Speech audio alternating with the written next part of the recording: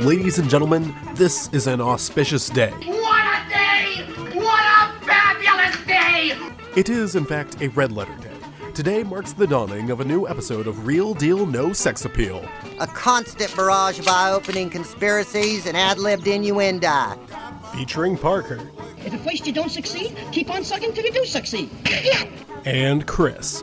On the streets, he's known as a jackass. Two premier content creators promoting the healthiest brand integrity in the world. Tell them what they've won, Spider. The way I see it, this should be a very dynamite show. Welcome, ladies and gentlemen, to another episode of Real Deal No Sex Appeal. My name is Chris. With me, as always, is Parker. And one of the main things that some critics or just audience members in general will say about movies that to me is a bit of a cop-out is, oh, that movie was fun. And I don't really like it because they'll say, oh, movies are just supposed to be fun, you know, just little time distractors, time wasters, and, you know, a little bit of escapism, just something to turn your brain off for a couple of hours and eat popcorn. I disagree with that sentiment. I think that movies are art. They should have some sort of meaning. They should have some sort of message. They should have some sort of intellectual value. We watched Spawn this weekend, and that was my idea. I'm not entirely sure what I was thinking or whether I was thinking. Parker, what do you do when a movie is not fun and does not have any sort of intellectual redeeming value? You spend 2 hours talking about it on the internet. Very good. Okay, before we do that, Parker, would you like to talk about the movies you've seen recently? Before I talk about the movies I've seen, oh, thank you. I wasn't gonna do news today. Yeah, but I read a headline earlier that made me feel things, and then I clicked on it to read further, and I came away with so many more questions. So let me just read this title for you. There will not be killer robots in the planned Chopping Mall remake.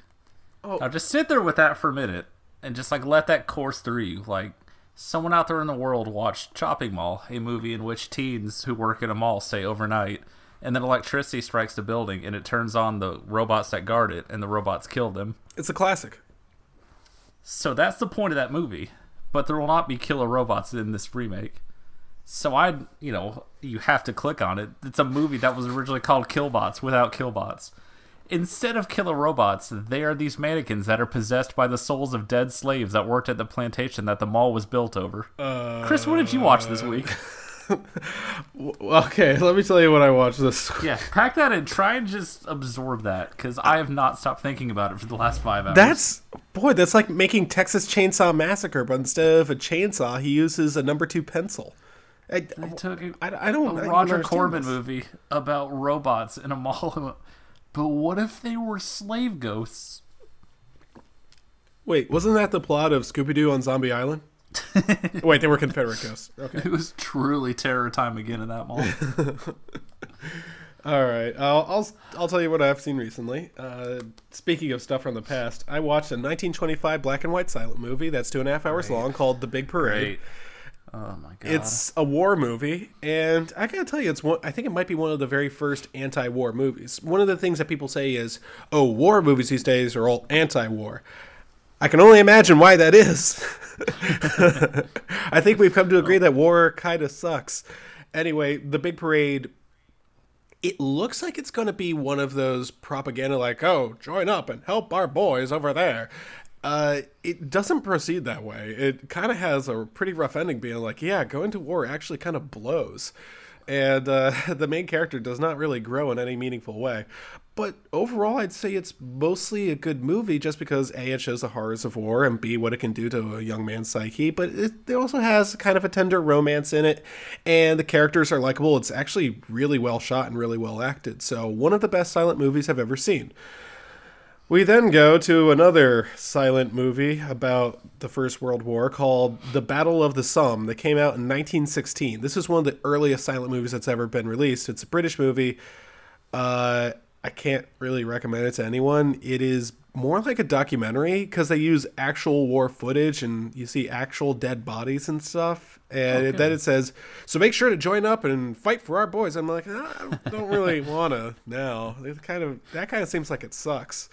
So, The Battle of the Somme, I would recommend not watching. Next one, 1937, not silent. It's called Make Way for Tomorrow.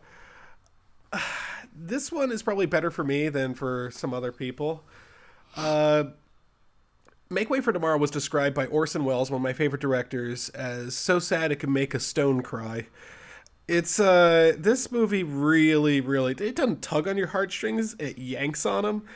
Oh no! It's one of those movies where once you're done watching it, the first thing you want to do is call your folks. You just want to call them and make sure they're all right. Oh no! Yeah, so I don't like those movies. yeah, that's the thing is, if you have a bad relationship with your parents, this isn't going to cure it, but it might make you be like, oh, now I kind of feel bad for them. Basically, there's this older couple, and really old. Although the guy playing the main character, the main old guy, is 68, playing basically a 70-year-old. Does a good job. He seems like he's about 70. There's a woman who plays her character is supposed to be 70. She looks 80. The actress is 48. I could not tell, and I do not know how they did it with the makeup. I am so impressed, and her voice. The voice was really what it was. Anyway, they're forced to move out of their house because the bank has taken it over or whatever, and their kids are like, "Oh, we can't." Their kids, who are really like in their 40s, are like, "I don't know, Mom and Pop, we can't really keep you both in the same house, but we can split you apart." Like by 300 miles, they're like, "Oh, we always thought we'd be together," and they're like, "Oh, they just want to be together." And like it kind of makes this point that they're sort of an imposition on their kids, but they're both so in love with each other. You just feel so bad for them, and the lines are written are just so beautiful. And then it ends with them going apart. The woman has to go to an old folks home. The end. Oh. It's a sad movie. But very good. I think it was probably the best movie from that year, 1937. Better than The Awful Truth, but anyway. Yes. Yeah. Familiar with both of those. Then 1948. I watched a lot of black and white movies, Parker. I've noticed. Yeah, Letter from an Unknown Woman, which is not I thought it was going to be some other movie that had like Orson Welles in it, because I like Orson Welles. But this is some completely different movie. This has Joan Fontaine and some other guy in it. This is like, it must be one of the original chick flicks, right up there with Wuthering Heights and Gone with the Wind and shit like that. Letter from an Unknown Woman is a romance, and it's really boring, and the girl loves this guy, and they meet up and they kiss and all this stuff. It's so boring. I can't stand this movie. It's like I don't have anything against chick flicks. I like Mean Girls. I like The Princess Bride. I like Drag Me to Hell. Those are all chick flicks. I love those movies. But like Letter from an Unknown Woman, it's like it's like Princess Diaries 2. I can't stand that movie either. Letter from an Unknown Woman isn't that bad, but it's supposed to be a classic. Everyone likes Letter from an Unknown Woman, but I'm like, I don't know. I can't get into it. I don't make me watch that. But I watched a good movie too. I went with Alex, the good one, to go see The Iron Giant. Let me tell you something, Park. You like giant robots? Did you cry in the theater? Did you cry on the drive home? No. Cried on the way there. About to say, did you step into the bathroom like, yeah, I'll be right back? Just kind of let it all out. No. Yeah, me neither. So, Parker, do you like giant robots? You know that I do. This has to be the best giant robot movie. I'm fine. It has to be. Think about it. It's so good. This is incredible. I can't get over just how much of a masterpiece this is. And it didn't win the Oscar for Best Animated Feature. I don't even know if it existed back then, but it came out the same year as like Tarzan and Spirited Away, both of which suck. Actually, Tarzan's all right. But like, come on, it's so fun. It's like I've said, it's very, very relatable. I've never related to a main character so much. I love so much about this movie. The writing's good, the acting's good, the art is incredible, the message is so important. That being said, Alex almost ruined the movie for me twice. First of all, we got a Ready Player One trailer before the movie started because, of course, fuck you, Chris. You paid money for this movie, and we're going to really stick it to you. The entire time she's elbowing me in the ribs, being like, hey, Chris, do you recognize that? Do you know what that's from? And, I'm going to see these in a movie. And, oh, look, The Iron Giant. Are we seeing the animated prequel? The spinoff? This is the most sinister thing I've ever heard in my life. No, it got worse. Do you remember one of like the big scenes in The Iron Giant where a couple of hunters kill a deer? And Hogarth says, they killed it, it's dead. because guns kill. And she leaned right over to me and said, oh, typical liberal media propaganda. And I just realized, oh, it's a good thing I didn't say this with my dad. And also, the Iron Giant has a gun in Ready Player One. Because why watch movies we're referencing? Well, that's the thing is... So in the trailer, he's marching with them, and they're all shooting at him, and he has all like the guns inside him. So whenever he sees a gun, he just like freaks out and has all these guns all over, and he has like lasers. He can like dissipate all these other things. So why wouldn't he have that sort of stuff? He's a menace. He would kill everyone and everything. And when he does that, Ernest Cline never even saw the Iron Giant. He likes the idea of it. It's like those people who say it's one of the saddest movies ever. Did you not watch the ending where he rebuilds himself? Look, what happened after Superman doesn't matter. That moment is a part of me that I will never get rid of. Oh, BT dubs. It's also the best Superman movie. I mean, not exactly. Let's not damn it with faint praise. But I do feel like a good person because Hogarth and his mother Martha. Shut up. I can't. I have to admit, I feel like a good person. I did a good deed by watching this movie in theaters because this is the first time that Alex has ever seen that movie. And then she was nice enough to lean in and ruin it for you twice. Well, okay, the first one was during a trailer, and the other one was just making me think about, oh, I'm glad I didn't have my dad watch it, because as soon as he says, guns kill, my dad would have stand up and started screaming. Here, guns kill, here. What? Check, please. Alright, it's that Jerry Seinfeld gif of him getting up like, okay. He raises an order card that says not happy. Hi, what can I get you? Oh, it just says refund. Sir? That's not on the menu, sir. But the good news is Alex had a good time. She appreciated it, and she really liked it. And I'm glad because it's such a good movie. And I'm going to rewatch it over and over again. I'm going to have my kids and my grandkids rewatch it.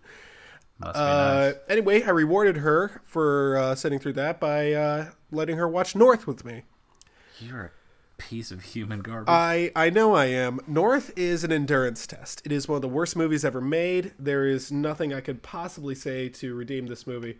It is a special kind of bad. The sort of bad that you really have to see to believe, but I'm not going to make you do that because, I don't know. It's because you can't. I don't live near yeah, you. I you're just right. won't do I it. can't put you in a leg lock and make you watch that movie. It is... How best do I explain this? It's a 90s comedy and a 90s family comedy. And this kid is fed up with his parents not appreciating him, so he decides to divorce them and become a free agent. So, kind of ties in with NFL free agency right now. Basically, this kid is an Ndamukong Suh. And I'm reminded somewhat of one of my favorite movies of all time, Addams Family Values, which is a 90s family comedy. One of the reasons it works is because it has a ton of jokes, and it throws all of them, and 98% of them hit. A couple duds in there, but most of the jokes are really good, and I kind of appreciate when you just have a million jokes, you just want to get them all out. North is very much the same way, but none of the jokes are funny, and a good series of the jokes are very racially insensitive. At least two of the jokes are so, like, I wouldn't say offensive, but they're just, like, so, they make your skin crawl that I'm not even going to, like, say them on here. The other jokes are, like, popsicle stick jokes. Like, he goes to Hawaii, and they're like, it'll be easy to get you into college. He's like, oh, why is that? Well, we only have, like, a certain amount of letters in the alphabet. Think about Waikiki, Honolulu, Maui. He's like, how's that going to get me to college? Well, since we don't have B, C, D, or F, you're pretty much guaranteed straight A's. There's a pause for laughter and stuff. That was good. This movie has a lot of stars in it. It has Alan Arkin, John Ritter, a young Scarlett Johansson, her very first role, Elijah Wood, Julia Louis-Dreyfus, John Lovitz, a lot Jason of stars. Alexander. And also, John Lovitz is there. John Lovitz is one of the main characters. It's you should have said that from the top. And that should have been Bruce Willis in a buddy costume. It is North is a different one. North, I kind of do want you to watch just so you can. It's kind of a see it to believe it sort of thing, and I would argue it's almost a good bad movie because it goes so wrong in so many different ways. If you're an ethnic minority, I would recommend not watching the movie. But I want you to watch it just for the Texas scene. You've made me watch that scene before. Oh, you've seen it before? You've sent me that link multiple times. Oh. We did a segment on one of these. I think I do that whenever you mention something about Texas. So I'm just like, so it's like this, right? Bruce Willis in that movie. You made me watch it just so I'd have the frame of reference. Just to shit on Alex really quick, she really liked Bruce Willis in this movie because he was, I think in her words, were either yummy or tasty. But this is the same year that Bruce Willis filmed Pulp Fiction, so arguably his best movie, and then he did this. It's really, really, really bad, but it's almost worth watching just for all that. I might write about it just because it goes so bad in so many different ways.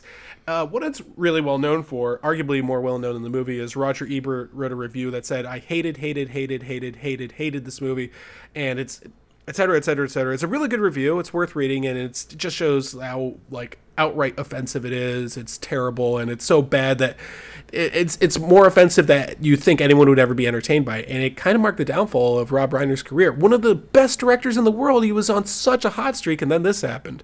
So, what a shame. And then I had some time today, getting set up, and I was watching BoJack with Alex, and you said, oh, BoJack's good.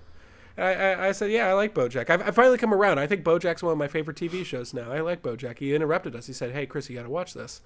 I'm like, oh, okay. This must be really important. No. I want you to frame this correctly.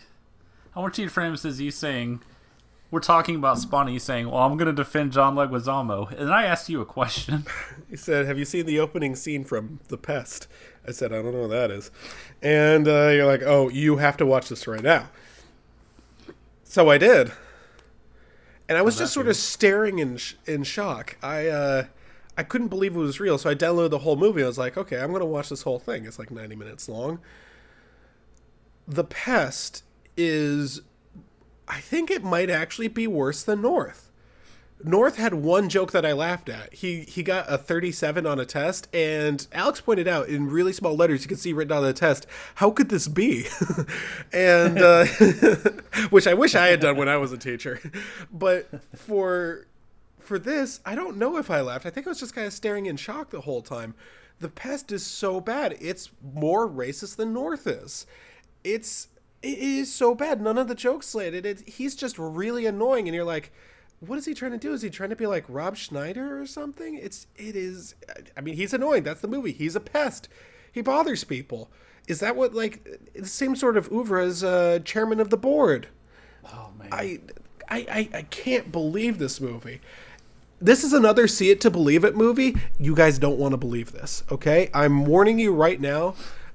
Parker, you can go ahead and sit with that theme song that you sent me. That's all you need to know, because the whole movie is no better. There might have been a joke that was funny in there. I'm not sure. And let me tell you this. The Pest is a movie that's about faith. You have to have faith that the writer is the one who was, that the movie was so bad because of him. The director, there's a lot of things where you could tell, okay, this isn't even John Leguizamo. This is obviously the director just fucked up. But there's so much of John Leguizamo that's so annoying, and you're like, oh, is this just him being like this? And then I watched the copy that I found came with a making of featurette that was like 5.5 minutes long. I was like, okay, let's get some answers here. Nope. Apparently he improvised a lot, and it's just shocking. Like, yeah, I just feel more comfortable whenever I'm like improvising, man, and I can like just say a whole bunch of stuff and just kind of like explore the space. It's like, okay, all right, okay. Just really explore the set. Really get your fucking claws in it. Parker, just tear the room apart. Have you ever seen Carlito's Way?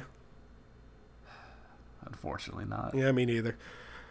But that's like my last possible way to defend John Leguizamo, because I've seen him in Super Mario Brothers, I've seen him in The Pest, I've seen him in Spawn, and I've seen him in The Happening. Carlito's Way has got to be a saving grace here. Man, I don't have imagine the scene in The Happening where he's just yelling math questions at his daughter, but he's in the full makeup. Listen, baby. It's 5, 2 times 2, and you have 17 apples, and they just fucking drive into a fence. That scene where he just slits his wrist, I'm pretty sure that was like an analogy for his film career. Be like, what am I doing? I'm going to have my own This is stand-up it, show. John. You're going to be in a big-time Shyamalan movie. The strangest thing for me was watching The Pest and then going to his Wikipedia and realizing he had his own TV show. You know how he got that TV show? Off of the success of the Super Mario Brothers movie. Parker, what did you watch this weekend? Every word of that hurt worse than the last one. I have a question for you. I was going to. Gun to your head. Yeah. The Pest or a Serbian film? Which one do you watch? The Pest. The Serbian film is going to stay as the worst movie I've ever thought seen. I'd finally broken you. No. I mean, the Serbian film still has baby rape. That is true. Yeah. But that baby does not rap. Don't... For what it's worth, guys... Baby rape, baby rap. Take your pick. We'll get to Baby Geniuses 3 later on. But for everyone listening here, once you got past that great baby rape segment, if you listen all the way to the end of the podcast, I'm going to put in that opening song from The Pest. I want you to listen to the entire thing. I want you to see if you can listen to the entire thing, because it is astonishingly bad. It's like one of those cringe videos you find online, and you're like, oh man, how could someone like that exist? If you're feeling bad, watch this movie, because you'll never feel as shitty as this movie is. It feels like it was created in a lab to be like the most uncomfortable thing I've ever seen. Exactly. Every once in a while, you will get this feeling like, oh, I feel weird. I'm a freak. I'm not cool. I'm annoying. People just put up with me. And then you watch The Pest, and you're like, no, I'm good. Please don't subtweet me like that. Did not appreciate Well, that. Parker, if you're feeling it, then watch The Pest. It will cheer you up. You're like, oh, geez, at least I'm not doing that. Yeah, I bet The Pest will cheer me right Yeah, up. exactly, because you're like, oh, I'm not in Hollywood. I'm not a famous actor. This is what they got to do. It also has that Between one that guy. and eating maggot pizza. That one guy who was in Howard the Duck and Beetlejuice. What's his name? I don't know. Oh, the guy with child pornography charges. Oh, that guy. I forgot. That guy's cool as hell. Yeah, he plays a neo-Nazi in this movie. It's really funny. Oh, fuck. Yeah, I'll take your word for it. Yeah. Anyway, what did you watch this weekend? Well, looking at my list, there's an outlier here at the beginning. Okay. Because I wanted to watch a movie that would make me feel something. Okay. Well, So I watched Room with Brie Larson, and I felt everything. Yep, that's a good one. I had been putting it off for a while because honestly, I didn't know. Like, I knew the general plot, and I was like, I don't want to watch 90 minutes of uncomfortable sexual assaults. But that's not what that movie is. It hurts you in much different ways. It's very creative in the way it just rips your soul out multiple times. Mm-hmm. Oh, speaking of, my friend says he was like, I'm going to watch a movie today. I was like, what are you going to watch, David? He said, I'm going to watch Manchester by the Sea. I was just like, steal your nerves. You watch Manchester by the Sea, it's like, hey, are you okay? You want to talk? That's one of the saddest movies I think I've ever seen. It is. Oh, boy. Yeah. Well, after that, things took a turn. Oh, boy. So I'm digging through my DVDs, and I have all these multi-packs of these shitty horror movies, right? God bless you. Because, I live on brand. Yeah. And I found one that struck a nerve that I remembered called Cry Wolf. Now, this movie is a mid-2000s slasher that is heavily involved around a game. It's a combination of The Boy Who Cried Wolf and the AOL Instant Messenger. What? It's so... Like, I've said multiple times on here that the mid-2000s are the nadir of all forms of art. I don't think you're So wrong. they're at this prep school, right? Yeah. And they go into the one class we see with the hip, cool teacher played by John Bon Jovi. Oh, man. Now, I also remembered that one of my good friends participated in a viral marketing that was an AOL Instant Messenger chat room where the fake killer would message you. The 2000s were not good. This movie has a scene where one of the guys from Supernatural references jacking off as bending it like Beckham. So, you know what? 2000s are not a good time. Wow. I don't want to know how you One of found them- this. One of them asked his girlfriend, to send him like naked pictures on a cell phone, and he calls it phone sex 2.0. Oh my god. Yeah, and by the way, the writer and director of this went on to write and direct a movie that will be coming out this year, the teen horror sensation Truth or Dare, that I will almost definitely make you see. I know you will. That's a teen horror movie coming out on Friday the 13th. I'll see you there, buddy. My head's going to be in my hand the entire time. Speaking of, it was around this moment I had a realization. Okay. Like, I watch a lot of dumb movies. I watch a lot You? of comic stuff, monster movies, horror in general, action. But my comfort food, the warm blanket I tuck myself in, it's not just slashers. It's the shitty 90s and 2000s ones. Of course. I could put any one of those on at any time of day and it's just like a nice cup of hot cocoa. So I dug into the old Blu-ray shelf. I pulled out Scream 1, 2, 3, and 4, and we had a fucking week. I completely forgot they made a fourth one. They sure did. Now, Scream 1, the opening scene is fucking incredible. Like, there's a lot of problems with the middle of it. The script is just... It's so meta, you'll want to rip your fucking eyes out. But that opening scene is incredible.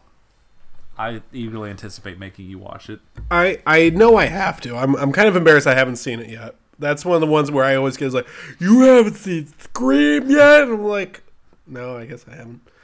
I was watching a 2-second silent movie from the 1800s. Listen, come on. I'm going to get around to it. I'm also going to get around to Scary Movie. I mean, you can do that if you want. I know I'm supposed to, but whatever. The opening's incredible, and I think despite a lot of the problems, because I see a lot of the youngins rate this movie like really low and talk about how much they hate it. What, Scream? It is it is very much a product of its time. Like, the entire middle is, boy, if you like movie references and really meta humor. For what it's worth, I remember when Scream came out, it was 96, right? Uh-huh. Scream was a big ass deal back then. That was everyone had the mask. You know, all the kids from school were wearing that mask. These goddamn millennials don't understand. But even with those problems, the third act, I think, like the entire last half hour, works really well too. What does not work well is Scream 2. I can summarize its problems for you in one sentence. It came out less than a year later. Oh. And it's 2 hours long. Oh. What are we doing with a 2-hour sequel? Oh, that shouldn't be legal. 2-hour slashers should be a criminal offense. Yeah, it absolutely should. Now, I'm going to spoil this movie because there's no reason to ever watch it. Mm-hmm. But I want you to imagine how hard I laughed when they revealed that one of the killers was Laurie Metcalf. Who's that? I fucking died. The mom from Lady Bird. Oh, man. Oh, man. It was... The idea of this old woman just overpowering these teens and throwing them around. I think that maybe that is part of the joke, right? It has to be, because that's basically Betty Voorhees, right? Oh, man. That has to be. She literally yanks Jamie Kennedy off the ground and pulls him into a van, overpowers him, and stabs him to death. Yeah, exactly. I knew it. Okay, who directed it? Is it still Wes Craven? All four are Wes Craven, which I did not know. Okay, and Wes cannot Craven. Believe. Okay, look, I'm going to defend him on this. So I'm pretty sure Wes Craven did that on purpose. It's supposed to be satirical. I think he's making fun of whoever it was in Friday the 13th. Mrs. Voorhees is who's killing all these kids, and she's doing the stuff that should be impossible. You know? I love watching that in HD where you just see those big hairy knuckles. Yeah, exactly. You know? Oh, hello. She's the one. Okay, that has to be like part of the gag. You know? You know what? I can't wait for you to watch it and tell me. By the way, the movie ends, goes to credits, and a fucking Less Than Jake song plays. Like I said, man, these late 90s, 2000 slashers, they make me feel so good. You are the best at finding like these incredible credit songs. It's not just this. It's not just like both Batman movies we reviewed, but also the ones for the Transformers movies. Well, you want to talk music? Let's talk Scream 3. Okay. Because I pulled up the soundtrack because it's impossible to not notice it. Let me list some names for you. Please do. So the soundtrack opens and closes with 2 different Creed songs. Oh no. Slipknot. Yeah. Finger 11. Okay. System of a Down. Yeah. Seven Dust. Yeah. Godsmack. Yeah. Static X. Oh god. Incubus. Of course. Power Man 5000. Yes, please. And Stained. So- I could put any of these movies on at any time and just be happy. Power Man 5000. Please tell me it's When Worlds Collide. Unfortunately not. Apparently they made other music, which I don't understand That's why. the only song they should have ever had. When you write the modern day Stairway to Heaven, just quit touring. Exactly. So this movie has some good things, like Lance Henriksen hosting Hollywood sex parties. I'm into it. But it also has bad things, What? like a Jay and Silent Bob cameo. What? Meaning that the Scream movies take place in the View Askew universe. I can't. If you think about well, it. I'm going to have to rationalize that. Yeah, just come to terms with that. I dare you. And also, it really owns that there's one black guy in the entire movie, and it's the one black guy from Not Another Teen Movie. It really, You would really notice tickled me. that. Look, I'm not proud of the things I do, but someone's got to do them. And so followed up with Scream 4, which came out a decade later. You actually watched it. And it low-key might be the second best Scream movie. Wow, really? Like, the entire young cast is really, really good. The original people they bring back they're fine. Like, it's a nice little reunion. And then, what's her name? Emma Roberts. She has, like, a whole segment. I can't really say anything because it spoils like, the entire twist. You of the know movie. I'm going to watch But it. she has a whole fucking thing near the end that's really, really well done. Really funny. But, yeah, it's surprisingly good because 2 is bad and 3 is just... Ooh. But They one's still a took time classic, on right? 3. Oh, yeah. All right, there you go. I mean, like, there were definitely some groaners in the middle of that movie, but that opening scene, like, that is fucking... They should teach that scene in classes. It is the perfect cold open, build tension, satisfying payoff. It is... Goddamn. So, That is Wes Craven saying, like, oh, hey, by the way, I'm still good at this, guys. as for the groaners in the middle, do you think maybe it's just a result of the movie aging poorly or something? I mean, the lines that are written... delivered by Dax Shepard. I'm sorry, Matthew Lillard. I get them confused. I get the whole Without a Paddle crew confused. I'm not surprised. And there's a lot of Jamie Kennedy doing Jamie Kennedy things in that movie. I mean, part of it, I think, maybe stems from... I think what the basic premise of the movie is it's sort of like... Not necessarily a parody, but maybe a pastiche of slasher movie stereotypes and stuff like that. yes, that's basically and the they idea. all know them, and they all love referencing them out loud. So, like, I think that's one of those things where Scream really popularized that, so you have everyone doing it afterwards. So maybe those jokes have grown old, and it's important to remember that Scream did them first. I mean, I get why these goddamn kids nowadays, like, if I didn't grow up with it, that, like, middle hour, it's kind of rough, because it is... Man, that Kevin Williamson script is something. Oh, he's my favorite writer for the National Review. Anyway, Damn you. Anyway, last point I'll make about that is I think Cabin in the Woods was able to do it all right, you know? Oh, yeah. It's just nonstop, quippy dialogue. It's... God, what did he write? I cannot... Give me a second here. Remember, we can't call them zombies, because in zombie movies, they never actually call them zombies. They call them freaks. Okay, yeah, can you, like, show someone getting their head bit off or something? So Kevin Williamson, you may know him as the writer of Dawson's Creek. Well, Now, if that doesn't and this piece some things article together for about gun rights. God damn. I want to keep making this joke, man. He also went on to do I Know What You Did Last Summer, and if you watch that, I've never Yeah. seen that. it makes a lot of sense. It is the Scream fucking script turned up to 11. I remember it was a big hit when I was in school, and I just didn't feel like watching it. I was like, with a title like that, I'm probably not going to enjoy it. I watched it last October, and it is Look, the most convoluted 90s ass thing, and I definitely do not have the sequel sitting mere feet away from me to watch after we're done recording. I'm pretty sure I said back then when you mentioned it, the one thing I know about I Know What You Did Last Summer is I was like, look, I'm never going to watch it. I might as well find out what it was about. So I looked up the plot summary online on Wikipedia. Good fucking luck, dude. And it was impossible to understand what was going on. There were way too many names. I got confused about everything and who was what and what happened. I just know that someone killed someone. I So watched the entire thing and then pulled up the summary to try to piece it together.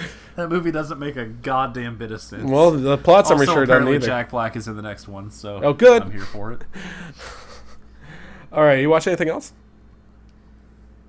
I'll mention 3 things. Okay. 2 of them will be very short. Actually, all 3 of them will be short. Right. So I found a slasher movie. I've told you, I went deep on Google. I bet. From the 2000s called Cherry Falls. Yeah. And the reason no one's ever heard of it is because it was going to go to theaters. And then this funny thing called Columbine happened. Oh. And the MPAA just wasn't having it with all this sex and violence.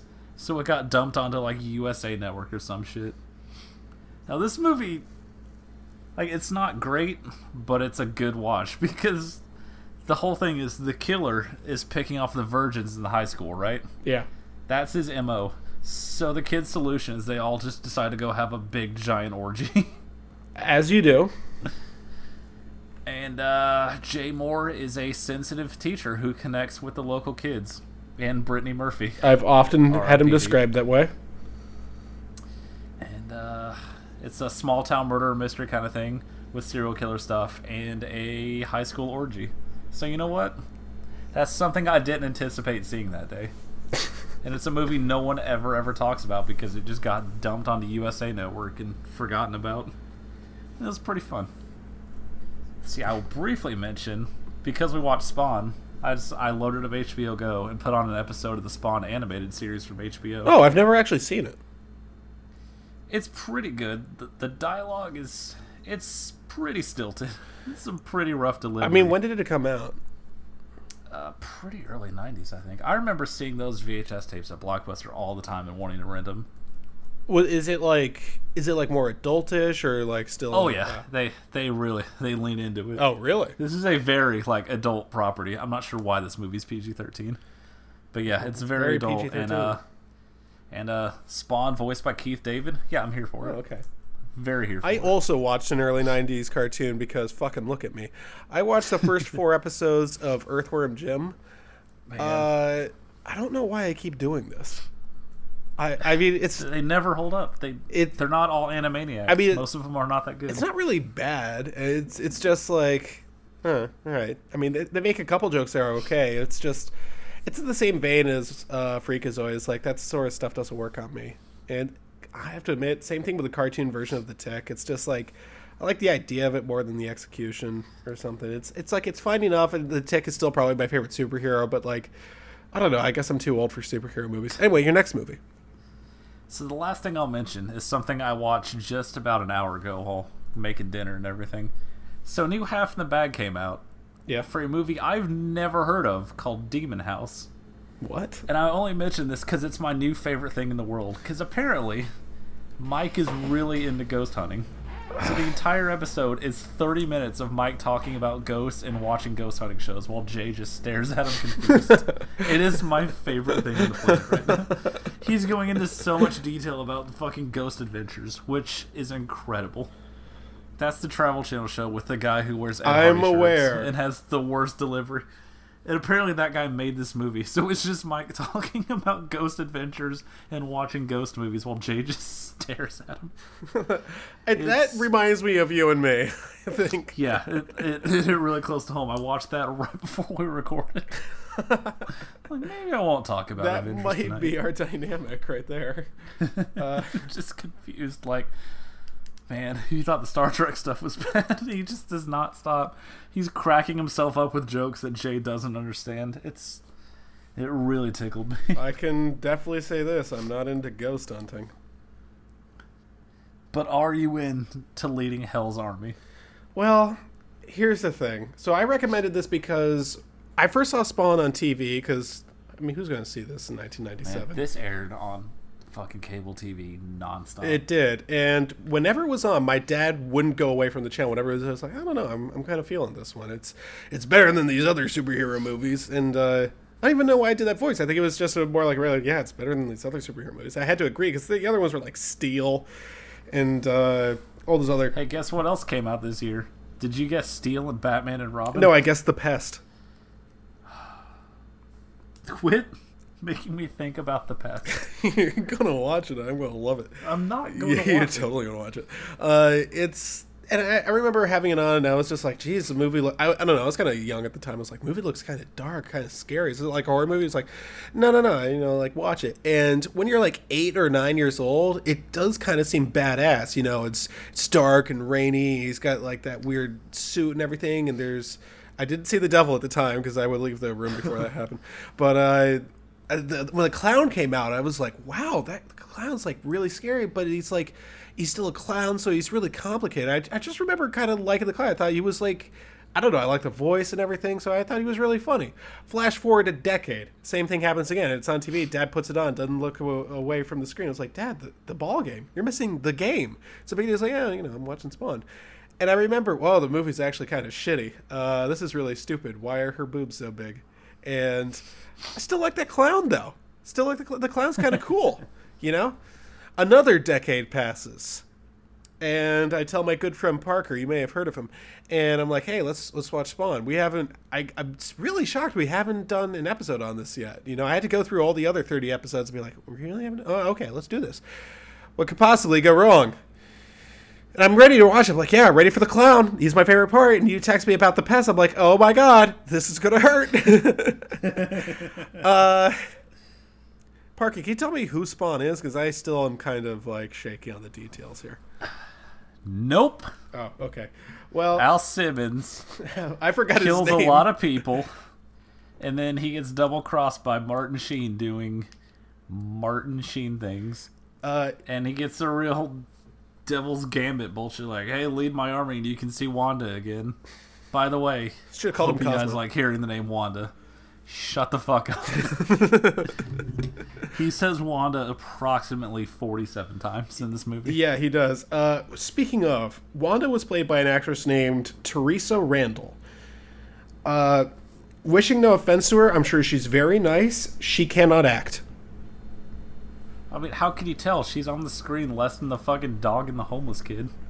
You know what? Yeah, but doesn't whenever do she's anything. on screen, whenever she gets a line, she's so bad.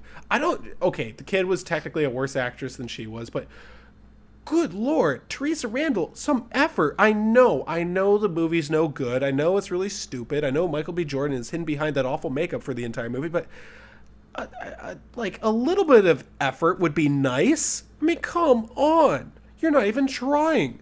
Every single line is deadpan. She doesn't give a shit. Look, I'm just some guy. I know that I probably can't do a much better job, but for crying out loud. She was in other movies. She was in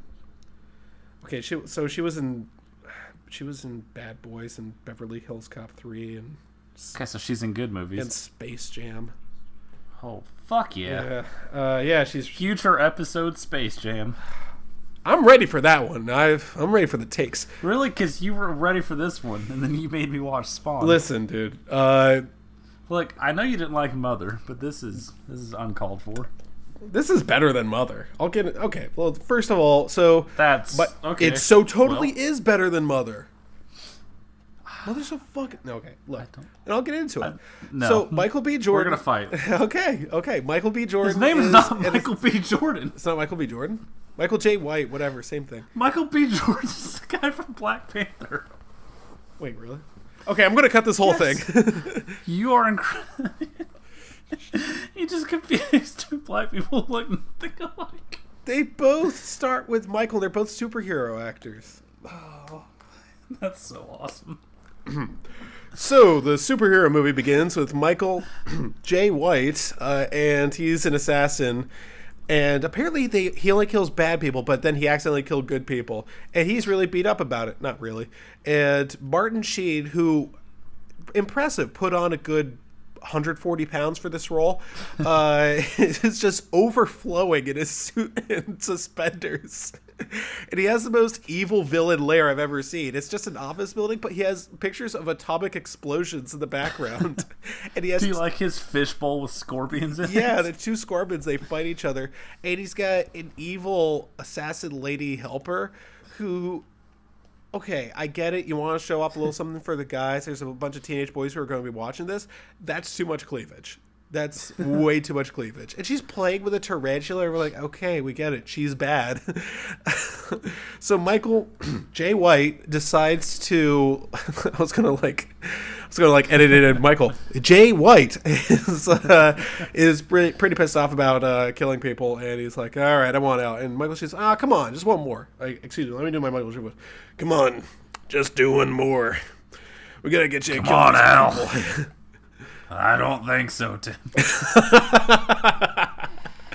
So they go to North Korea, and I know where that is. And he's like, oh, there's a bomb here. You know, there's like a village of people. You're gonna kill all of them. Yes, that's the idea, boy. And he kills them, and he says Wanda 36 times, and then he dies.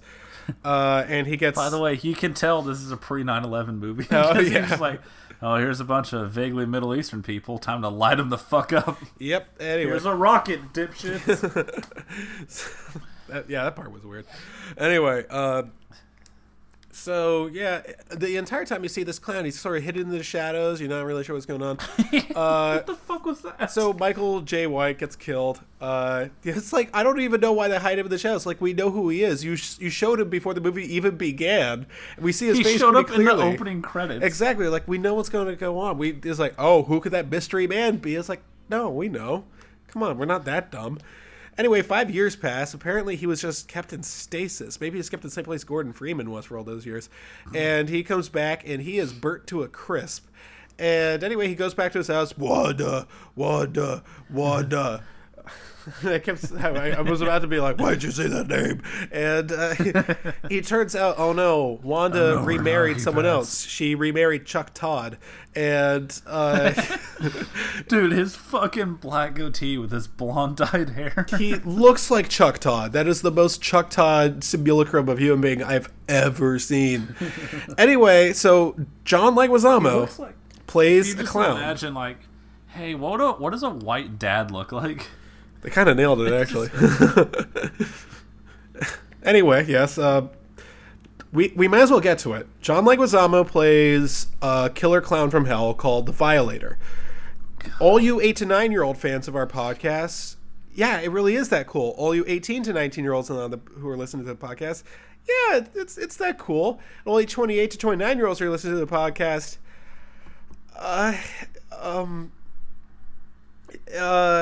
it's Hey John, just fucking riff, man. No, Just no. I disagree. I don't think he was improvising in this because it was a little too specific. And here's how I can sort of back up my claim here. I watched The Pest. I saw him improvise, just going nuts on all sort of different things here. This wasn't a whole lot of improvisation. It was a little too specific. He keeps talking about hell and the underworld and all this other stuff. And those are usually his best lines. I think this was mostly pre-written stuff, and it's just him delivering it. And he's done serious roles before, like The Happening. So, maybe he wasn't just trying to be funny. But he is, I think, for the most part, I still kind of like him in this movie. Maybe I'm biased just because I saw it when I was a young kid, but there are a couple moments where I just think he's really funny. I think that one of his best moments is at the end of the movie where the girl's like, oh no, he's from hell or something like that. And he looks at her and he goes, no, duh. That's so funny to me. And it's like, why does heaven get all the good fathers and we get stuck with all the retards? I'm not proud that I laughed at that line, but I did. I didn't feel good about it. It's like, isn't that a country song? You take that Army years and shove it. I don't know why. I'll not follow you down this road. I will go. We'll get to the cheerleader scene, and then you'll explain yourself in front of God and everyone. Yeah. Well,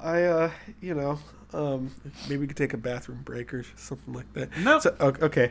Anyway, yeah, he's in a really different makeup for this, and he comes up to this decaying former human in all these like hobo bum clothes sitting over there, and he's just like, bad clown, or bad crispy clown not like. And I don't know why, but I'm laughing hysterically at all this. It's like, he's harmless, he's safe as milk. Do you know what safe as milk means? I don't, but I know it's the name of a 1967 Captain Beefheart album. Jesus. Yeah, the giant monster clown who just looks like hot death walks up to this fucking melted Ben Grimm looking motherfucker who's yelling the wife's name. He's like, he's with me. That's just like, all right, well, you two get out of here, I guess. Now, I will say this. Why does he know my name? He's like, that's a very good question. Let's get back to the party. Yeah, and then he gives that kid a creepy doll. I really have to understand. I have to admit, I don't really understand what's going on. It reminds me of The Pest. There's a moment in The Pest where John Leguizamo. I'm sorry, I have to mention this. John Leguizamo is dating a black girl in the movie. He goes to her parents' house, dressed in a full. Imagine like. Oh no. No, Parker, you don't understand. You actually cannot imagine how racist it is. Like, what's the most racist thing you could possibly imagine him doing without dropping a hard R? What is he dressed like? It's so much worse than you can imagine. Again, this goes beyond description. You have to understand that. Like, it is perhaps the most racist thing I've ever seen. Someone dressing up like an African American, again, without saying the N-word. And how many gold teeth does he have? I mean, you saw him in the beginning. He has one. God, remember? Anyway, yeah, that's really bad, but I think the main thing here is he's just disrupting their little party sort of thing. I don't even know why he's there. He's being hunted by neo-Nazis. I'd be hiding out. But anyway, he goes there and he's being disruptive and a jerk and a pest, like the movie. And at some point, you say, like, geez, if I was a parent, I'd just tell him to leave, you know? But then you wouldn't have this great scene. Same thing happens here with the clown. He's just this creepy, terrifying, fat, obese midget sort of thing. You're like, why not just get him out of the park? Why did you hire him in the first place? At some point he says, I got more tricks than your local hooker. You know, like, I wouldn't hire him for the kids. Shout out to the kids who are laughing and jumping around and saying they're having such a good time. He's terrifying. He's scarier than Pennywise. He's scarier than Sweet Tooth. Look, that makes one of us having a great time. That's because, my God. Like, every 5 minutes, something tangentially related to the plot will happen. The scene will be over, but then we'll just walk into frame like, hey, here's one more gag, one more for the road. And then it'll just cut to the old British guy talking about Hellspawn or something. Okay, now I will say that this is one of the places where we differ. I prefer his little buttons on the scene compared to the rest of the fucking movie. Because by this point in the movie, we're like, what, 10, 20 minutes into the movie? I've never been so bored. That entire opening scene where he's assassinating those guys with the rockets and stuff, that was so boring. Oh, yeah. Dude, this movie, normally when you say a movie has bad pacing, it's because it's too long. This movie is under 90 minutes. And it just, every fucking 2 minutes cuts to a scene. Like, there was a scene later on I wrote down, like, it's when they put Martin Sheen under to put that thing on his heart. There's like a scene where he lays on the table. It cuts to Spawn for 30 seconds, and it cuts back to him still on the table delivering more dialogue, and then it cuts back again. Yeah, that entire scene was I don't know who edited this, but they should be in Guantanamo Bay. It's really bad. Far worse, however, is the CGI. I thought you were going to say the screen transitions. Oh, the screen transitions are really bad. They're really, really, really bad. 40 different transitions. Like, all right, this time I think my favorite one is where they cut to that devil. It's like, no, we're not ashamed. We're actually proud. We did this on purpose, folks. But the CGI is probably the worst thing. First, you see Cagliostro, who does, to his credit, have a pretty cool voice. He has like this minty green glow around him. Jesus wept. And like, okay, I guess the CGI for Spawn's suit is that looks all right, right? I mean, that looks fine. I think there's a lot of CGI that's fine. I'm gonna get to the cape in a bit, but like this the hell stuff that's horrendous. Like, the hell stuff is the worst I've ever seen. The other stuff is that. The only other CGI I've seen in the movie that's in any movie that's as bad as this would be Food Fight. That entire thing is CGI. Whereas this is like once they get to hell, you're just like whoa. You can't be this bad unless you're like trying to be this bad. This is like an intern went rogue or something. But I don't know. I don't like the CGI. When he's healing himself, okay, that looks fine enough. The cape is that's a mixed opinion. It's a little much. Okay, that's the thing. It's like you admitted that when you were younger, you thought it looked cool. A lot of people thought it looked cool. I remember when everyone was younger, they're like, okay, the cape was so cool when it comes down like that. When you watch it now, the first thing you think is like, well, I know the cape's not actually there. I mean, and it looks cool as hell on all the comic artwork. Yeah, I bet it does. Like, that's something you walk past it, you see it, and you go, hang on a second. And I admit, something like that cannot be easy to recreate in film. But apparently not. Yeah, it's doesn't look great in the movie. But now I'm thinking about the clown again. And so that's the thing. Is like I watch all this other stuff, and I'm like, oh, geez, Boob Lady's back again. What do I care? Good. Violators back. He's going to say something that's sort of funny. And I don't know. I think as a comparison, I just still really like him. Yeah, great. He's gonna fart green mist like fucking Tajiri. Whatever. All right. Anyway, so he comes. He farts green mist like 8 times, and then he shits in his pants and shows you the skid marks. Yeah, and you're just like, ah, yeah. That's not me. All right, I don't laugh at everything he says. Poo-poo. Maybe like 50% of what he says. I don't know. I like his voice. Is what it is. You know. What? I don't know. I just the voice makes me laugh. I heard something similar in a BoJack episode. It's just like, oh, listen, BoJack, we're gonna get you this great movie. And it's like, I don't know. It's just kind of John Leguizamo. Don't put that in my head. Listen, I don't make me imagine a clown talking to a horseman. Oh, I hate that. I don't know. I just kind of had a good time during this movie. Whenever John Leguizamo was on screen. To this movie's credit, as bad as the CGI is, I think the makeup is actually really good, right? Yeah, like that burn makeup is sick. When the Violator turns into the monster, that puppet fucking owns. Yeah. Okay, the CGI transition's not great, puppets. but puppet's really good. And I am always here for animatronic monsters. And whatever they did to John Leguizamo to turn him into that monster, that takes so much talent. Yeah. No, it does. Okay, look at all the makeup and the shit that he's wearing on his face. They make him look really fat and shorter than he actually is. He's already really short. Like that's really, I don't know how they did some of this stuff. I think, I'm not saying Academy Award, but maybe a Saturn Award. Like the last, we'll say 20 minutes in hell is so fucking egregiously bad that it's the only thing you can take away from it. But all the makeup is really fucking good. Like, that is some good-ass burn makeup. Yeah, the burn makeup was really good. You can see him emoting under it, and there's not, like, it looks legit. See, that's the thing. That's I think I mentioned this. It's one of the difficulties with superhero movies is that if you're going to make a Hollywood movie about it, they have to be unmasked. Because it's like, oh, he's our lead actor. We can't just show him under the cowl the entire time because otherwise, you don't know, it's still Michael J. White. But like, you can still kind of tell it's Michael J. White under all of this, and it's not just his voice. You can tell that, like, it's him, it's his face, he's the one who's doing all this. Yeah, but here's the thing. You and I both like Deadpool a lot, right? Yeah. He's got a burn face there, so he wears the mask, because the mask is what people like about Spawn. Why am I looking at this burnt toast looking motherfucker? Well, they did the same thing in Spider-Man. They kept taking his mask. Look, it's still Tobey Maguire. It's like, no, put the mask back on. Yeah, but Tobey Maguire is like, dude, this is... Like, I love Michael J. White a lot. He's one of those guys who will do, like, 100 direct-to-DVD action movies, but he can actually fight, so they're usually entertaining. But he's not a movie star. It's not like an Iron Man where every 5 seconds they take the helmet off so you can see Robert Downey Jr. Look, why am I looking at this crispy motherfucker when everyone loves the Spawn outfit? It's a good point, but to their credit, at least they gave us really good makeup for it. That's fair. So anyway, it just doesn't make sense. They fuck around a bit, and he gets his suit, and the movie kind of meanders for a bit. And he's like, "Oh, I'll take revenge on Martin Sheen." So Spawn, who has all of the powers, I guess, grabs some machine guns. He says it's only limited by his imagination, so basically he's a Green Lantern. I'm very glad you said that, Chris. I've been meaning to have this conversation with you for months now. Let's talk Green Lanterns. Okay. Now, which Lantern Corps would you be a part of? The green ones? Really? Because there's so many. I would love to tell you about the Yellow Lanterns and the Red Lanterns. Are we really doing this? Is this going to tie into Spawn at all? No. Okay. Not at all. Okay.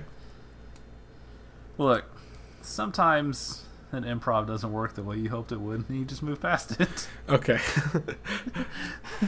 Did someone ever tell that to John Leguizamo? No. Sometimes you think to yourself, like, I'll figure it out before I'm done saying it. Oh, okay. And then you don't. Anyway, so he decides to take revenge on Martin Sheen, because who wouldn't? And they go to this big gala, and he's been selling weapons all over the world. Martin Sheen's a bad guy. That's all you need to know. And really, how did you guess? Yeah, he drops down, and the cape is all over the place. And fucking Boob Lady comes in as an assassin, and she tries to shoot him and says, "Nice costume, asshole." I'm just like, rude. And he kills the shit out of her. And one of the scenes I remember in this movie, I was like, I can't tell if they try to play it for laughs. She tries to kick him in the gonads, and his little codpiece comes out and stops her leg. Fuck. And he looks out and smiles, and I'm just like, is that like a really important power to have? You can already tell that he's a hermaphrodite after the burn because he's nude in hell and he doesn't have any equipment down there. Red matted nude in hell. And he's staring right at the worst CGI devil I have ever seen. Do you want to know something that will blow your mind? Oh, please do. So that's the worst fucking thing I've ever seen. Right? Yeah, like obvious. There's no question. Yeah. They built a fully functioning puppet, and they did that instead. What? I did a lot of digging online. You can see they literally built a giant puppet for that, and then they put CGI in instead. Oh, it looks so bad. So the mouth doesn't even fucking move when it talks. He just sits there with that big underbite. Just going, oh, and the entire time the buzz is going, how does he form consonants? It's just fucking Frank Welker doing his Megatron voice. Man, I'm fucking like, okay, I play a lot of Doom, and I played like the original 1993 one with all the like the pixelation and shit. It still looks better than the hell in this movie. Dude, when it shows like all the Hell's Army guys, and they're like coming in front of the screen, it looks like when you play a wrestling game on the PS1 and you get too close to the crowd. It is. There's like one guy who's clearly rocking out to a heavy metal song over there. And the other thing about it is like you have all those people, so clearly what they did is like we'll copy this group of people and paste and paste and paste and paste and paste and paste and paste all over the place. 1 year later, you get Disney's Mulan, which came up with its own program to create a large number of individual entities on the screen and move them all independently. And it looks fantastic. It's one of the best parts about the entire movie. It's like 1 year after this. Mulan. 1 year later, the same studio made Blade, which looks like it was made 40 years later. I wouldn't even put this and Blade in the same fucking decade if I watched them back to back. Well, they're both comic book movies. They're both basically the same thing. Anyway, so he's able to kill Boob Lady, and he escapes. And it turns out he's clumsy as a motherfucker. Like he's supposed to be really cool, right? Why isn't he cool in this? My favorite part of the entire movie is when he accidentally uses one of his powers and just looks at the camera and goes, "Oh shit!" It really connected with me. Yeah.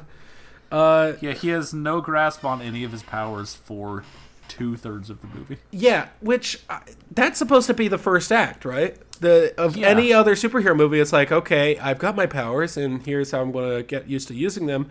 And then with great Wanda comes great responsibility. Yeah, and then you're going to realize it's not just about using powers; it's using them along with my sense of morality and sense of justice and intelligence, and be a good person while you do it too. That part never comes in. But he does learn how to use his powers, and then never shows us the getting used to using them part. That's like all the third act. They're just like, oh, if you drain your powers, you die and have to restart the level. How many different powers does he use once and never again? I have no idea. He fucking flies in this movie, and then the 2 scenes later, he's driving a motorcycle. I don't understand. And then it's like a scene out of Twisted Metal because the Killer Clowns try to kill him with a truck. That's cool. Oh shit! I didn't make that connection. See? Oh, did you make the connection? I have to spoil this one. It's at the very end of the movie. Martin Sheen is he's trying to kill Martin Sheen because he's got the heart problem. He says, "I was going to try to kill you now and kickstart the apocalypse now." Oh God! You just got that? No, I got it. Oh. That line is I was pretty just brutal. That you reminded me. I will say that was probably an improv. Just riff, Johnny. And John, you got a little connection here? Martin Sheen, recognize him from anything? And roll it. I can't believe I'm still in Saigon. Yeah, it's a little on the nose, though. Yeah. It's a little hard to move around in this thing. I'm so happy you brought up Twisted Metal, because the movie opens with fire just rushing at the screen while the British guy gives a voiceover, and all I could think of was Twisted Metal. That's a good point. Dragula's going to start playing it any second. Okay, so Parker, what happens next? The scene transitions. So, I'd forgotten. It's not just the After Effects flames or cape flying. There's also, Spawn will be, walking and talking, and then he'll leave the scene. And then Cagliostro will just look and go, "A new Hellspawn has emerged." And then it'll just, fade out. Parker. But we get to a part. I want to talk to you about the graveyard scene. Oh, yeah, let's go. Let's start with how we get to the graveyard scene. I forgot how we got there. Which is John Leguizamo doing a Jimmy Stewart impression, farting, calling someone a fudge-packing midget, and then teleporting to his grave. No, Spawn calls him a fudge-packing midget, which was very... Excuse me. Which is very out of character for Spawn. It's like, whoa, man, gay joke there. You can't be doing that. Seemed a little uncalled for. Yeah, I know. But, like, the Jimmy Stewart impression I thought was... I can't say it was funny. I'm sorry. Yeah, say it. I can't. I have to admit, I'm kind of sick of John Leguizamo. I used to really like this guy. I think he has talent. I really do. You did this. This is a movie I would defend just because of John Leguizamo, and now I'm realizing maybe he was the worst part of the movie. Anyway, yeah. So no, even I won't say he's the worst part. No, he's definitely not. He's actually the best part of the movie. I'm not kidding about that. He really is the best part of the movie because he does entertain me at least. But and like for example, like the Satan worshippers, that was a fight scene when he called them retards. I don't know.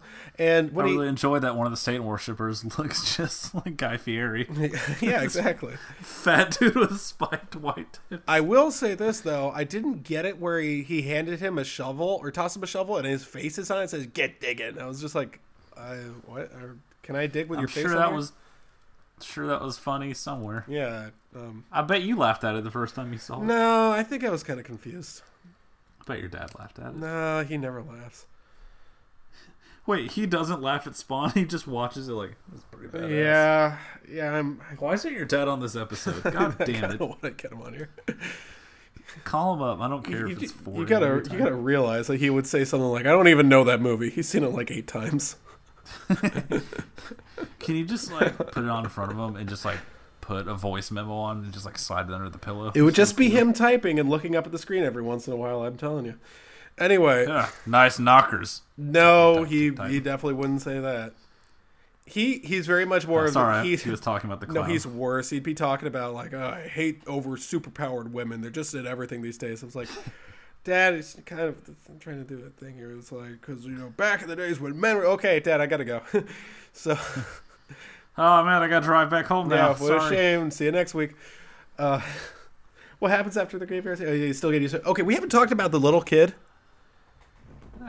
Yeah, he's in this movie. Yeah, so they got that little kid from Les Miserables or whatever. He's in this. The kid who gets shot in Les Mis. He's in there. He lives in a really poor section of town. The nicest poor section of town I've ever seen, by the way. And it's like, oh, what do you mean, Chris? It looks like crap. It's always raining there. And fathers beat their sons after eating rotten sandwiches and all this other shit. At least they have, like, it looks like shelter, and they have a community. As like, have you ever seen these places in real life? I mean, like, a lot of these homeless people are so stratified and they just live on their own and they got nobody to turn to. It's really sad. And then here it's just like, yes, this is just the homeless community. It's a place of God. It's like, would you not run down my religion here? I would prefer a subplot instead of everything with Martin Sheen. Just the homeless people community living in the abandoned chapels. Now, the old-timey chapels. Yeah, now, Cagliostro. God damn it. That name is... Comics might be dumb. Could you please tell me what the fuck was the point of him? Oh, he's a wise mentor or whatever, but he doesn't really do a very good job with that, does he? You guys ever see Star Wars close enough? Yeah, he's just really kind of useless in the movie. I think the younger kid was more important. It takes him an hour. Like, he knows from the beginning he's Spawn, and then an hour into the movie he's like, I guess you want to use your powers, huh, Spawn?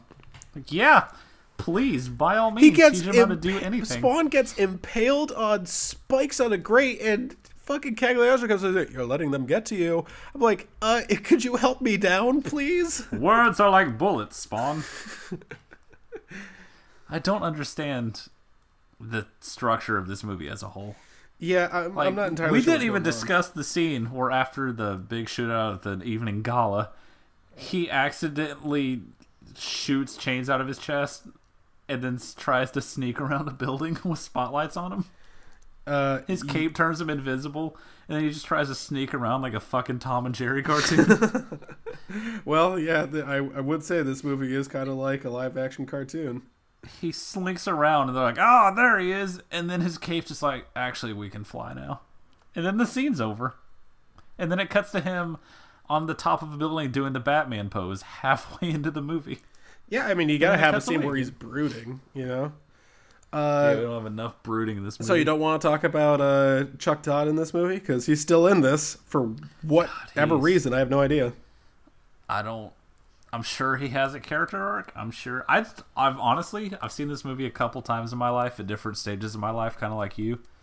I still don't know what the plot is. I don't know who's doing what. Yeah. I don't care. So at some point he starts to fight the Violator, and he loses, I think. Then he blows up like at one point, a clown just appears and tells Martin Sheen, like, "Hey, she get this thing put on your heart. That way, if you die, everything explodes." He's Which like, doesn't make "Yeah, sense. that's cool." Why And would then you he just do walks that? off. That doesn't even work. Why not just kill him? He doesn't even look at him. He's just staring off distance, like, "Yeah, that sounds cool." So as soon as he installs it into his heart, why not just kill him? Why do you need why do you need Spawn to do it? I don't get it. the CGI on that fucking pacemaker. Oh yeah, that's Holy- okay. Okay, yeah. That looks like fucking clip art. It's incredible. I can't get over the doctor telling him no one would dare kill you, and I'd be like, shouldn't you wash your hands? You know, come on. It's fucking dumb. Anyway, By the way, why is he awake while that guy's operating on his heart? He's carrying on a conversation like, "Yeah, the clown monster told me this is a great idea." What the fuck ever? No anesthesia. He's just so badass, smoking his giant cigarillos. Tell you what, let's skip to the end. You want to just skip to the end? I mean, I mean, wish what the else? Are movie we had are we when I watched missing anything? it. No, there's just cut. Just 45 minutes. I think I literally wrote down one of the. Nah, it's not worth it. See, that's the thing. Is like I think about this, and without the Violator in it, at least the Violator. Oh, we forgot. Okay, I'll admit it. Oh, I think I just figured out what you meant. Yeah, the cheerleader scene. I Defend it, you fuck. I got nothing. I really got nothing. It's one of the worst scenes in comic book movie history, even though it only lasts 10 seconds. I don't get the joke. It just seems to happen, and then he gets dragged down to hell, which he deserves. Hey, you remember how you said you watched the opening scene of The Pest with Alex and there was just that uncomfortable silence for a while? Mm-hmm. I watched this like 2 months ago at a friend's house. And the silence, just the nervous shuffling after that happened. When he first did the first cheer, and then the camera cut, and then he did a different cheer. Just uncomfortably drinking Look, loudly, I do not like get it, sifting, man, all right? I really don't. rearranging the pizza crust on our plates. Like, Now, wait, you don't "Oh, eat the I wonder if this is crust? still warm." I mean, that we were on like piece 7 by You- then. Things got we'd been drinking a lot by that point. This is the longest short movie I've ever seen in my It life. really, well, actually, The Pest is longer, but Like, it's incredible because it would air on TV all the time, and it always. I remember as a kid thinking like, "Wow, this movie's so short. Like, it just goes." yeah, it flies by. But you realize like, oh, it's because you're a kid with no attention. That's it a just good cuts point, yeah. every 3 seconds to a new scene. Yeah, like I saw like Homeward Bound a million times, and the math works out. It's like, no, that's impossible, Chris. You can't watch a million times. No, I counted. I watched Homeward Bound a million times. I had enough time in the day those days. Nowadays, I have to go to work. It sucks. I have to watch Spawn at 4 a.m. Look. Regret all my choices. I have to talk about it too. Yeah, so I can't defend that scene. Anyway, so he goes. They all go to Spawn's house, I guess. Wait. I just realized we didn't talk about your favorite scene. So, it comes time for the training. Because for what's essentially maybe a 90-minute movie, for the first hour, he has the control on his powers the same way your dad has control. Like, when you hand him that N64 controller, he's just looking like... So there's a joystick in the middle, and there's these directions here, but there's these C directions. What the fuck is this? That's essentially how Spawn controls his powers for an hour. Yeah. And then Kylo, Oh like God, the no!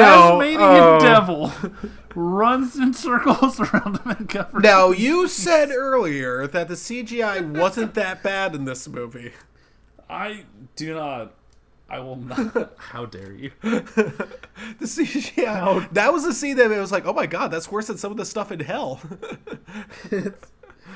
Holy shit, dude. It's really, really embarrassing when that happens. That should be at the silent moment when you guys are watching. You're just like, because it's not even funny when it happens. You're just like, oh god, they're really doing this, you know?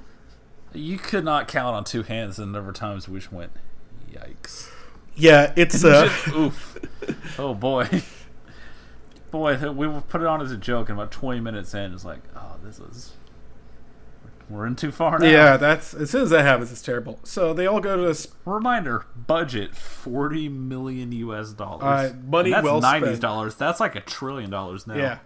So they all go to Wanda's house. Wanda and Fish called Wanda. yeah, Martin Sheen's holding her hostage. I can't even do. That's actually starting to hurt my throat now. By the way, Martin Sheen for the climax of the movie shows up in a leather jacket and slacks. This movie's good as I hell. am just gonna wear what I brought. Anyway, so the Cloud shows up and he does say that no duh line to the girl, and as soon as he says that, I laugh every single time I hear it because the delivery cracks me up. No duh. I'm gonna start saying that now. And then he ruins it by having two scenes that are just about as bad as the cheerleader scene. The thing where he does that thing with his eyes, he goes booga booga booga, his eyes pop out. Again, terrible CGI. He looks like Large March. It doesn't look that good. Large March was scary. Correct. This is not scary. And then it gets even worse because for some reason he pulls out a balloon and starts starts doing like some sort of Italian opera voice, and then the balloon pops because his face is on there. He says it's really good for my laryngitis. I'm like, I don't know what that was. I really don't know what that was. Just go for it, John. No, you can't. He's not animating this, though. Someone had to have been in on the gag. They were going, okay, we're going to have like a balloon. His face is going to be on it. Again, I don't even know how you explain the scene. I can't even explain what happens, you know? It just sort of happens, and you're just like, what? Okay, so that scene keeps is cutting the reaction shots of like, huh, that crazy clown. I'd say that scene is actually worse than the cheerleader scene, because at least the cheerleader scene, he gets dragged down to hell. I'm like, good, serves you right. Anyway, he gets pulled into hell like 4 times, and the devil himself has to go, quit dicking around in there. So Spawn goes to his own house, God knows why, and saves Wanda, maybe? Does he? I don't know. And his daughter, Cyan. Stupid name for a girl, by the way. I have to backtrack because I remembered one thing. Yeah. So the scene's inconsequential. It's the chase scene with him in the truck and Spawn falling on the bike. But what I forgot, so his cape turns into the giant spike, and the truck drives into it and explodes, and John Leguizamo flies off like Team Rocket. He's like, I'll get you, Spawn. He says, I'm going to head you off at the pass. How could you not laugh at that? That's so funny. That's the dumbest thing I've ever seen. Yeah, meow, that's right. Fucking sucks. This episode's actually killing my throat here just because of the fucking voices. It's so awesome that Martin Sheen was like at his lowest point in his career. This fucking dyed hair and his stupid This goatee. actually has to be the lowest point in his career. I'm pretty sure he had just done like an Alf TV movie. Like, this is the closest I've ever come to swallowing a bullet. Check it out. I'm trying to do my Kirk Douglas impression. Kirk Douglas meets Bobby. What was I'm just glad Boob Lady wasn't in this for too much because she was just worthless. And like again, I don't like to describe women by their appearance, but that's who she is. She exists in this movie to push her tits up as high as they'll possibly get. Yeah, like, and then get shot in the face by a ghoul. Like we were watching Enemies Closer, and Alex pointed out that one girl, Kayla or whatever. She's wearing a push-up bra, and I couldn't tell. Like I was, is she? She's like, yeah, of course. I was just like, geez, so am I. You know, I'd like. Sorry, it's too busy respecting her. No, it's just I can't. I'm not really great at being able to tell. This woman is. I don't know what it is. This had to have taken like multiple costume designers to like. I don't even know. It just looks ridiculous. At least $1 million. Exactly. The number of people it took the whole puppeteering silicone beef up right there, pushing and lifting and separating. There's like 18 bungee cables down there. Can you imagine her at the end of the day just taking all that stuff up? Oh, I feel bad for her. And she went on to do other movies, such as... So the end of the movie has It's a rough business, friends. has Cagliostro and Spawn being dragged to hell, and it looks This like last act is the movie that will not end. It ends 47 times. It keeps on It's like fucking Return of going. the King.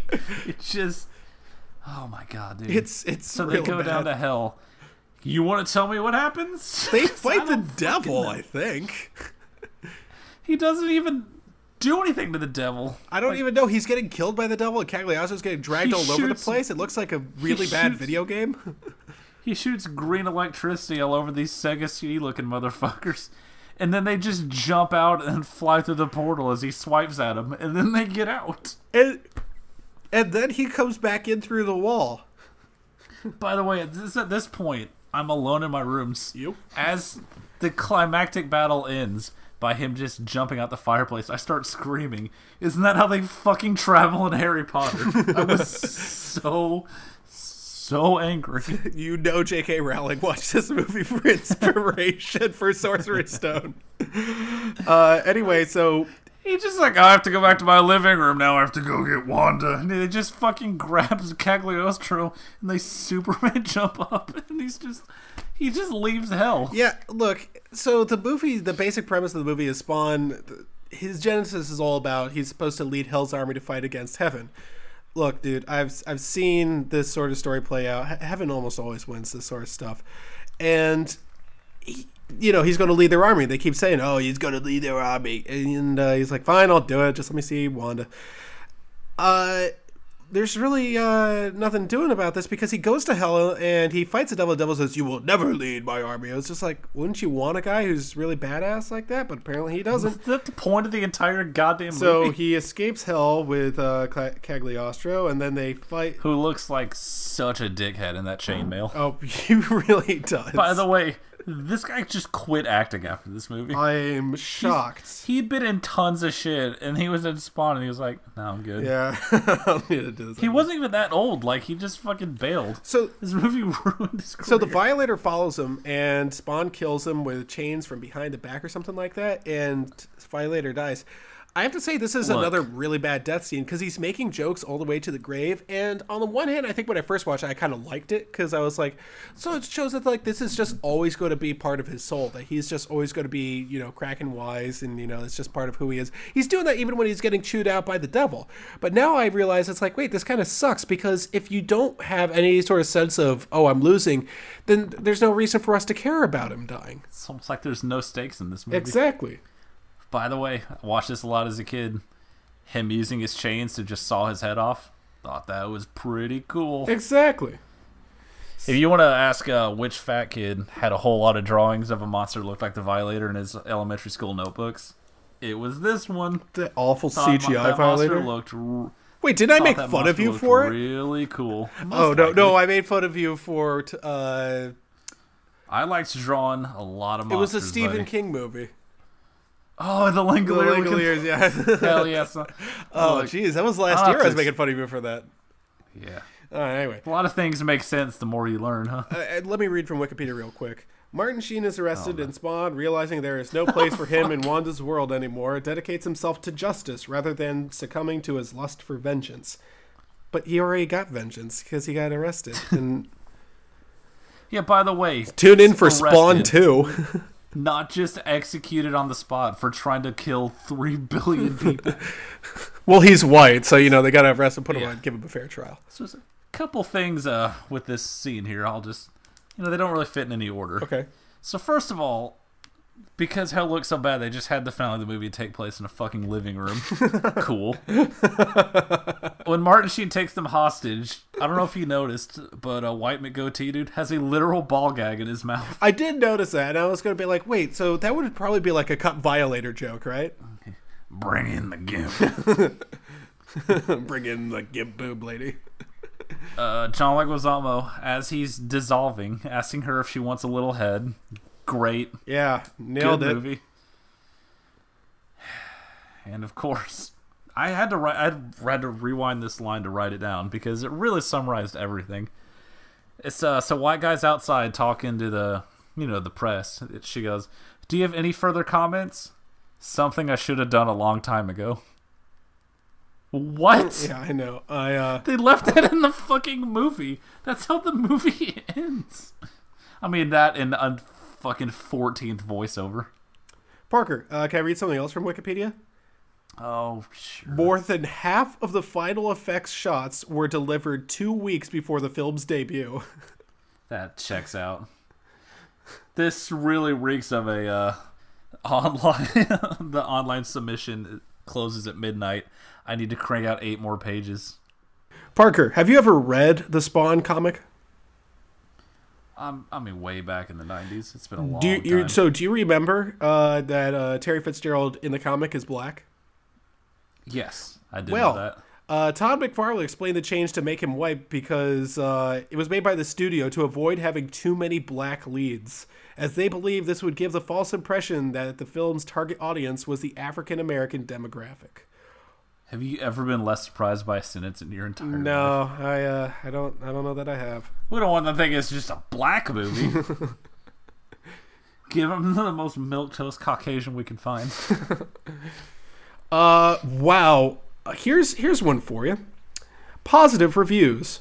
Roger Ebert of the Chicago Sun-Times, who awarded the film 3.5 out of 4 stars. He wrote that the film's plot was sappy, I would say non-existent, and little more than a setup for some of the most innovative effects of the era.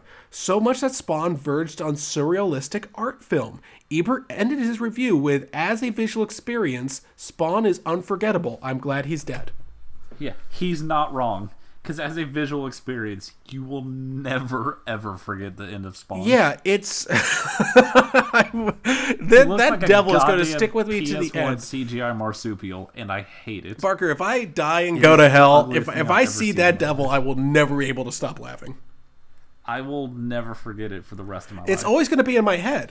You know, there are scenes from Food Fight that are going to stick with me. They're nightmares. But that is just, it's so bad. It's so bad. I don't know what your shot is going to be for when you post this on terribleblog.net. You know exactly what it's going to be. Oh, it's going to be the cheerleader, isn't it? No, it's going to be the goddamn devil. Oh, I was going to say, I was like, that would have been my suggestion. Because there are a couple shots that I would have used. It's like, I would have used maybe the shovel with the guy's face on it or something. Maybe just a freeze frame of Cagliostro running around him. Like the Tasmanian devil. Spawn. Like, this movie literally opens with a CGI fire tunnel, a voiceover, a cut to something else, and then another voiceover within a 2-minute span. And then the opening credits, which are, I don't know, one of your favorite songs or something? I don't know. Oh my god, dude. This is the most Twisted Metal 3-ass looking movie I've ever seen in my life. Oh my god, I was actually right. At the Saturn Awards, Spawn was nominated for Best Makeup. I was just kidding about a Saturn Award. Like, look, I'm not saying this movie's good or it's like, yeah, it's underrated. Like, it's bad. There's some good-ass effects in here. When that fucking giant Violator puppet mouth expands, into it. Yeah. I'm here for it. You know, and I can tell that they tried on this movie. I can really tell that they tried, but they is a very small group of people. Michael J. White really tried hard on this. I can tell that he was trying real hard. Bad. And John Leguizamo was trying a little too hard. I have a feeling he just wasn't given a whole lot of direction. They were just like, yeah, I don't know, do your wacky stuff. Remember the past? He's like, guys, I don't think that really worked out for me. And he just tries to do his best. I think John Leguizamo succeeds mostly. I mean, considering what he had to do, you know. And Michael J. White really succeeds because his makeup was not easy to work with. Oh no. And you can see a lot of emoting under that makeup too. It's pretty impressive. Can't say Martin Sheen succeeds. I mean, it's mostly him just going Wanda, but still. Teresa Randall certainly doesn't succeed. And DB Swinney or whatever.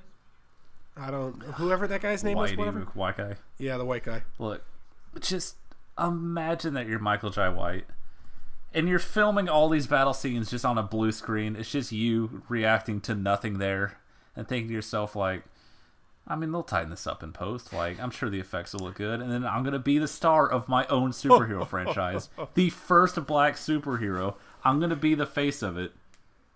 And then you sit in that premiere and you go, oh. It's fucking heartbreaking. Like, if they made this movie today, Like, by the way, since they're wanting to remake it, and he's writing, Todd McFarlane's writing, it's gonna be an R rating. Just have Michael Jai White do it again. Yeah, you know, Like, he keep looks the the mask exact on, same you know? age. He's got a good voice. He can actually fight. Like, just let him do it Honestly, again. I would say put John Leguizamo in it again because I think he'd be better than anyone else they would get. Who else are they going to get? Carlos Mencia? Oh, don't put that evil out. Parker, what do you want to watch next week? I'm fine with doing Scream. Looks like we're watching Scream next week. I'm into it. I can't wait. I'll see you all next week.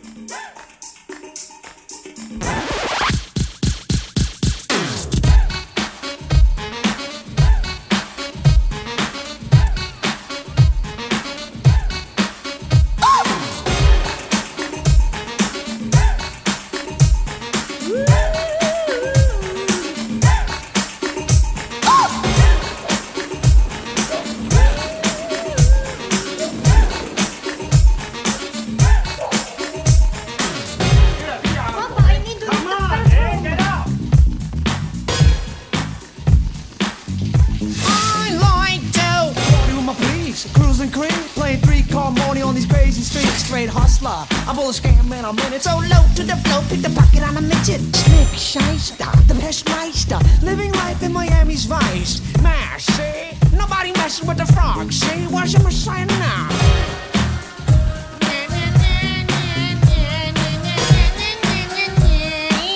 Nice lady, I'm hiding, I'm sexy, but I'm hiding. Alright already. I'm ridiculous. Like a booger, I stick to this. Take a whiff of this. On stinky dinky, do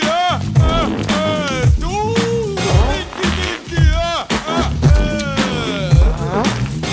Voodoo mambo, chili combo. Old school beat meets Latin freak, and you don't stop. Mambo, when the old school beat meets Latin freak, and you don't quit, and you don't stop. Mirror, mirror on the wall, who is the slickest of them all? It's the schemingest, keenest scam artist. God, it's so hard to be modest. Jack my minimal, but I'm a sex symbol. So Slicker stole the wick from his candlestick.